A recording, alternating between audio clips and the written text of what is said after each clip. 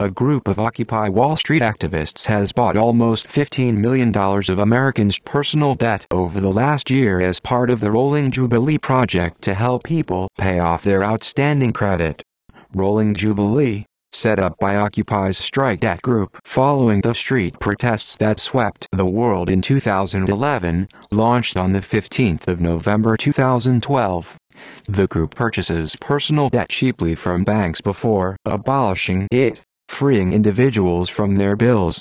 By purchasing the debt at knockdown prices, the group has managed to free $14,734,569.87 of personal debt, mainly medical debt, spending only $400,000.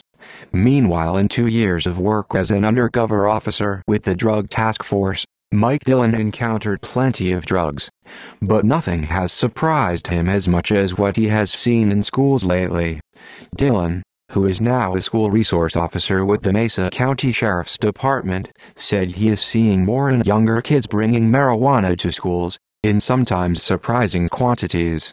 When we have middle school kids show up with a half an ounce, that is shocking to me, Dillon said. Lastly, strange new off-white boxes popping up in downtown Seattle use Wi-Fi networks that can record the last 1,000 locations of a person using their cell phone's MAC address, but the Department of Homeland Security, which funded the network to the tune of $2.7 million, has refused to address the nightmare privacy implications of a system that could lead to the permanent tracking of an entire city's population. Visit justthefactsandmyopinion.com for more.